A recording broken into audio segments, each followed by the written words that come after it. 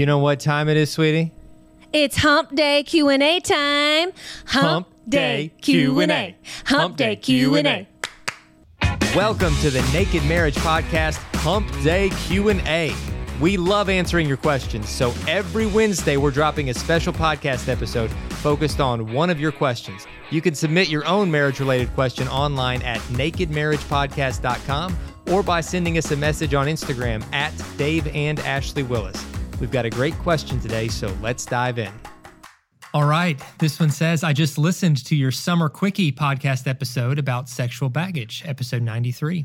My husband had a consensual sexual relationship with someone else before we got married. I find myself dealing with fears that my husband still harbors feelings for the girl who broke his heart, among other fears of inadequacy.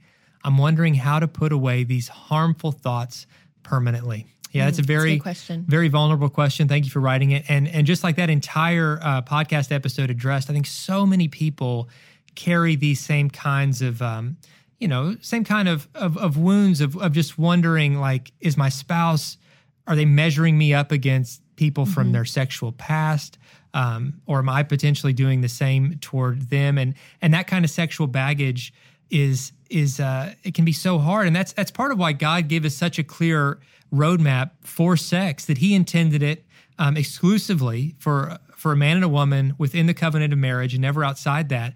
And when we follow his plan for sex, it protects our hearts and it protects our marriages from some of the wounds of the sexual baggage. But we also know we live in a broken world where almost everybody has some form of sexual baggage, whether it's from sexual sins they themselves committed, sexual sins that were inflicted on them through the form of abuse, the inadequacy or fears of knowing that your spouse has a sexual past and how to deal with that, or even the mindsets that we carry into marriage about sex. Just mindsets in and of themselves, even if there was no sexual sin involved, can create baggage. It can create feelings of inadequacy.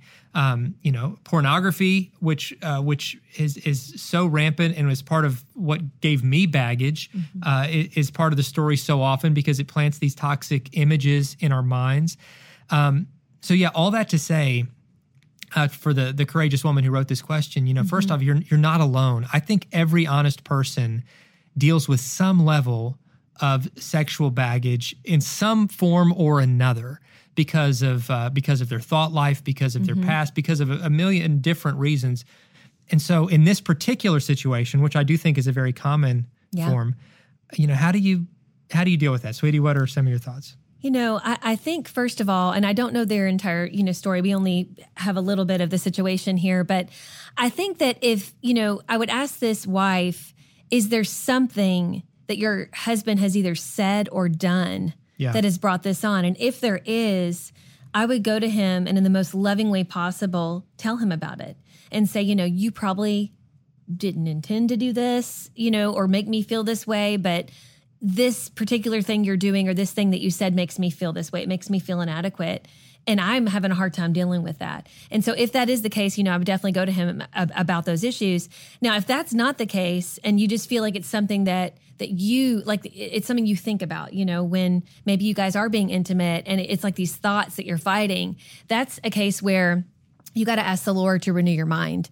Because our thought life, we talk about this all the time, that, sex, it really starts in our minds. It starts with what we think about ourselves, our spouse, about sex in general, the conversations we're having with our spouse, and then it eventually leads to the bedroom. And so if we have this mental block of constantly feeling like we're not good enough, or is our husband, comparing us to this other person, then it kind of, keeps this wife from enjoying sex and from really experiencing that connection. And so that's a thing where it talks about in the Word where we need to ask the Lord to renew our mind. And that takes prayer. And so I would say that, pray about your sex life and really go to God with it. He already knows, but go to him and say, listen, Lord, help me to overcome these thoughts of insecurity, these thoughts of inadequacy, because I want to have an amazing, marriage with my husband. And I want sex to not be this thing that I dread, but this thing that I really enjoy.